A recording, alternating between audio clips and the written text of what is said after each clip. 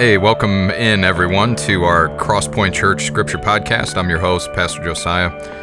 We've got some exciting things coming up for those of you who are regular listeners. For one, we'd like to look into having a conversation about the Scripture of the day, so including maybe another couple voices. So that's exciting. Also, hoping to get some guest stars recently, and by that, I was just handed a Bible Man Power Source printout, so it's bringing back some memories here. Not necessarily for me, because I was, believe it or not, too old for that. I'm from the I'm not even from the VeggieTales generation. What's the name of that? Terminating the Toxic Tonic of Disrespect. Ooh, I'm gonna give this to my kids.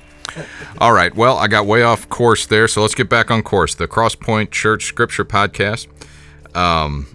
So we're going to have some guest stars, and you know who I mean by guest stars. Hoping to get some of the other pastors on here and some other folks to do the verse of the day, okay? Because who wants to hear me every day? Nobody, not even my kids. All right, so as you know, if you've been listening in, what we do is we'll take a verse of Scripture, and from the verse, the YouVersion verse of the day, although we do requests, and I did, the first one I got was from Justin. That was our last episode, and that was cool. So if you guys have any requests like that, you know you can send them in. Hit us on Facebook, or hit Crosspoint Church on Facebook with your request, or you can email me at jserra@thecrosspoint.com, and I will get your suggestions and all that good stuff, okay? All right, so today's verse from YouVersion on Thursday is from 2 Corinthians chapter 4, verse 16. So reading from the ESV, it reads like this: "So we do not lose heart. Though our outer self is wasting away, our inner self is being renewed day by day." All right, as usual, an encouraging verse. Of course it is. It's God's Word. But to me, this verse, like so many others we've had on here, is screaming for context. Am I right? What's the context of this verse? Because it gets you excited when you read it. We do not lose heart. Though our outer self is wasting away. I don't know about you, but by Thursday in my week, I can very much personally connect with the feeling of my outer self wasting away. And maybe you can too. But our inner self is being renewed day by day. I get that too, because I got together with our Wednesday night prayer service last night here at Crosspoint. And that encouraged me and encouraged my soul. So I'm like, okay, I think I understand this to some degree. Outwardly, things may be going not so good, and I'm winding down just like everyone else around me.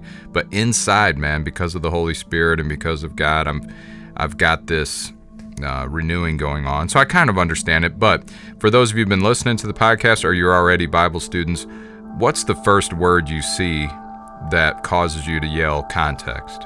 So if you're listening at home, write down that word on a piece of paper to see if you're right or not, okay? It's a little bit of a pop quiz.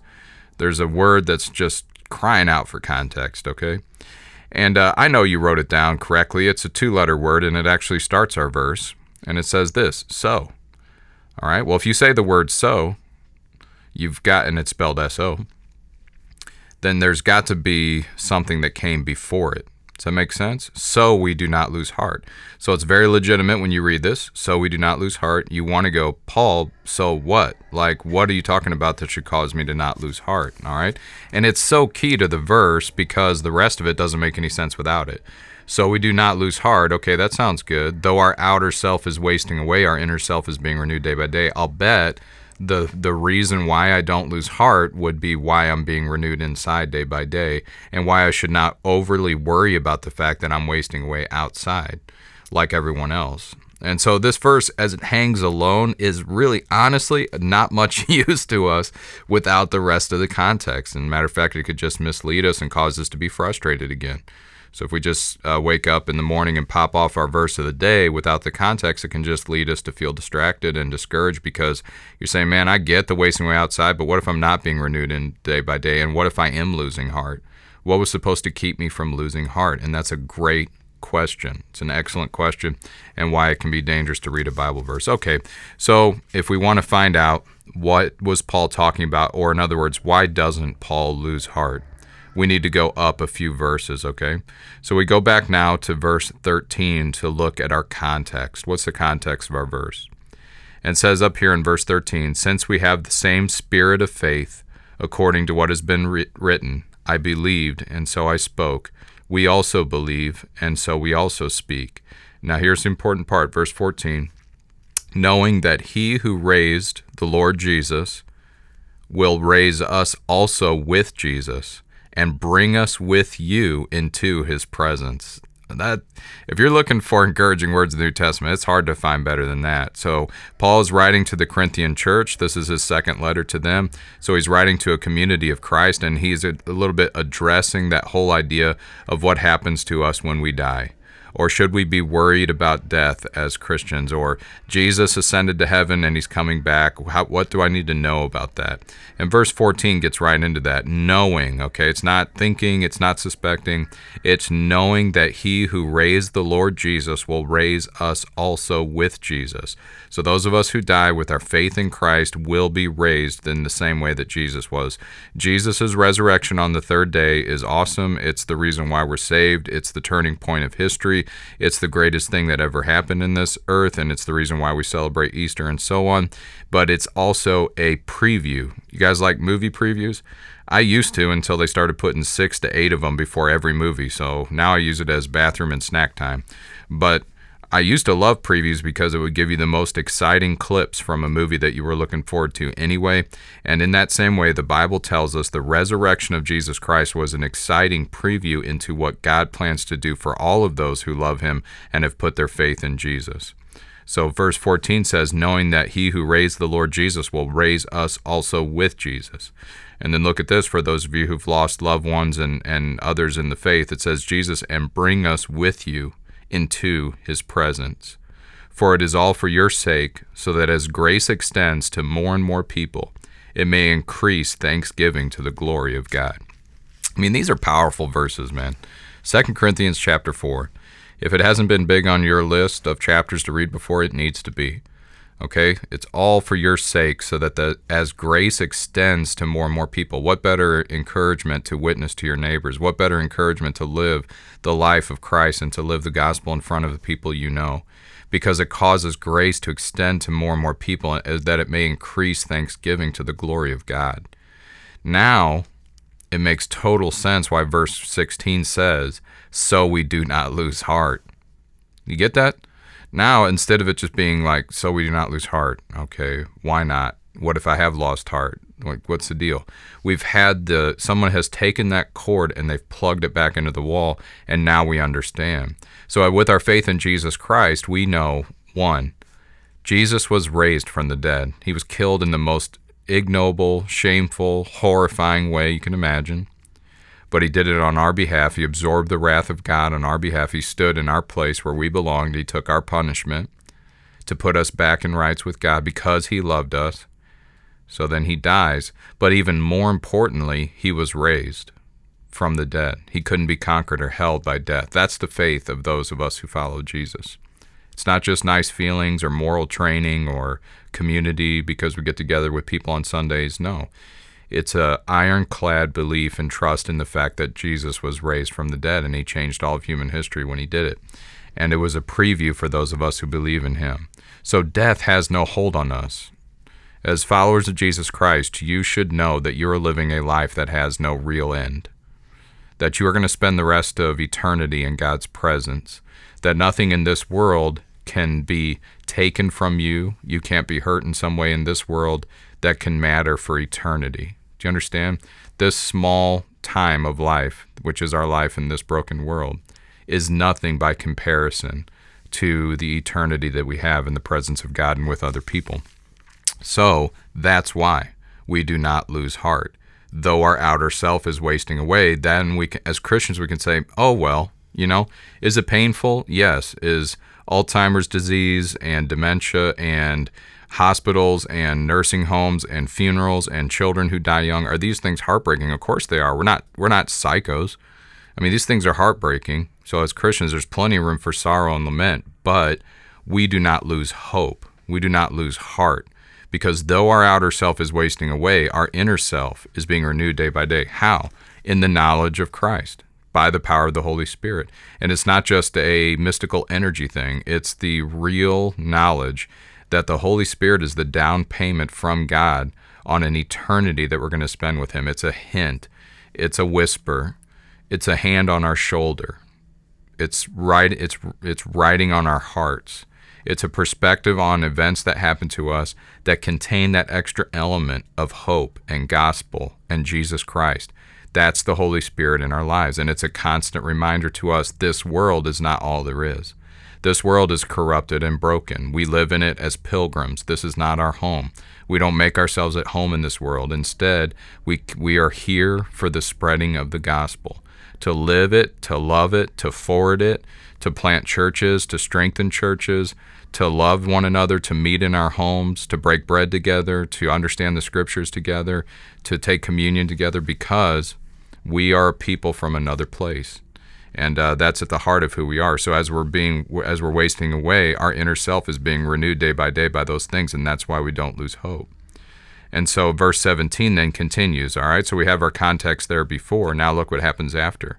For this light, momentary affliction is preparing for us an eternal weight of glory beyond all comparison, all right? So in case you're getting nervous that all that stuff was my opinion, this is exactly what Paul's trying to say. 17. For this light, he's talking about your whole life here, light, momentary affliction is preparing for us an eternal weight of glory beyond all comparison, as we look not to the things that are seen, but to the things that are unseen. For the things that are seen are transient, that means they won't last, but the things that are unseen are eternal. All right? So as follower of Jesus Christ, now I don't know if we talk about this enough here recently in modern times, but as followers of Jesus Christ, this world is not our home. These things are transient and shakeable, and that's where our verse comes from today. So if you've been tempted to lose heart because of the obvious wasting away on the outside, we need to renew our faith, and these are verses in which to do that. So you might take this entire chapter 4, because it's all good, and something you might do today is just prayerfully, slowly, meditatively read through 2 Corinthians chapter 4 and just offer those frustrations to God. That's what I'm going to do. I mean, my personal experience today has been tiredness, worn out because it's Thursday, frustrated because I have 2 unique leaks in my basement because of all this torrential rain. I'm downstairs with bath towels, sopping it up a little bit and trying to do the best I can, and getting so frustrated, because of petty stuff like that. But it's real, and it takes all the wind out of you, and it's just so frustrating. So as I'm reading these verses, I'm thinking, thank you, God. Apply this to me. Help me to look at that leak and say, light, momentary affliction. I'm going to be just fine, because my basement may be leaking, but my spirit is not.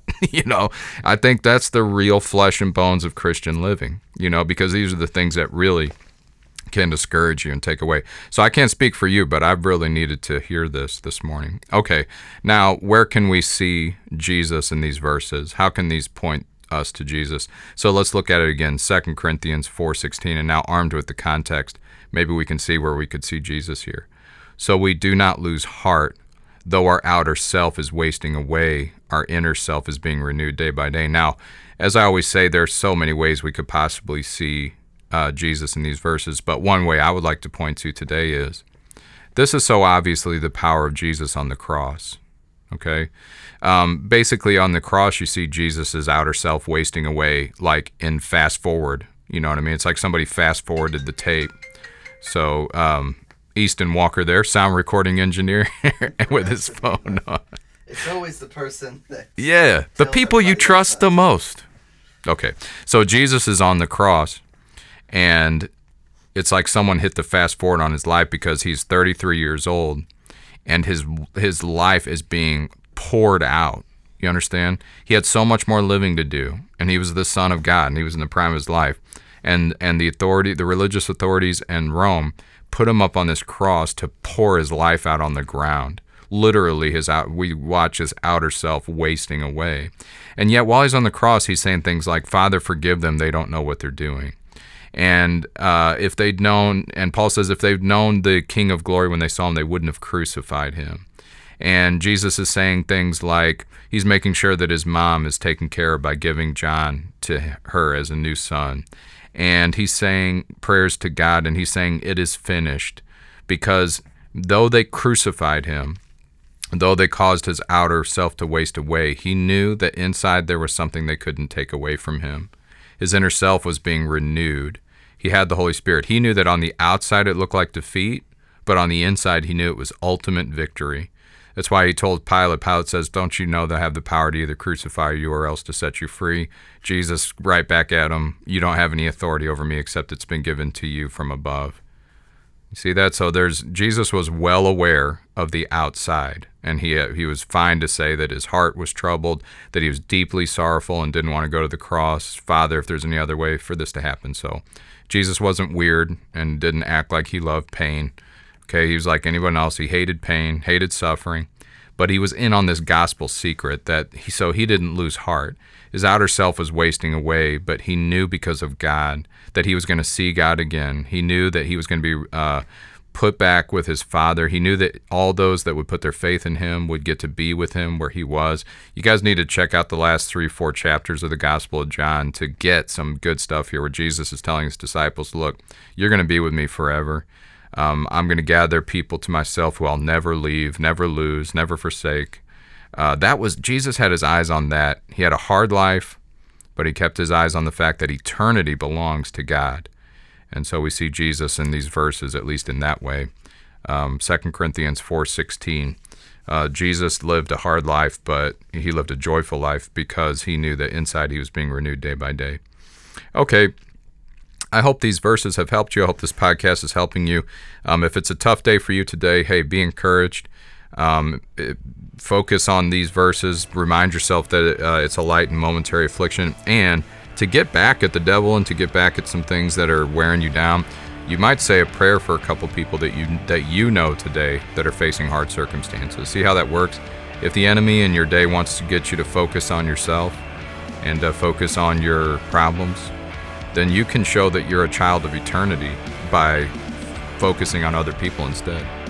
See how you're kind of beating that thing there that's trying to chain you down, but what you can do is say, God, I would like to lift to you these people in my life who are having a hard time. Encourage them, help them, and in that way we show that we have eternity in our hearts, okay? All right, my friends, love you and appreciate you, and thank you for your support for the podcast, and we'll see you next time.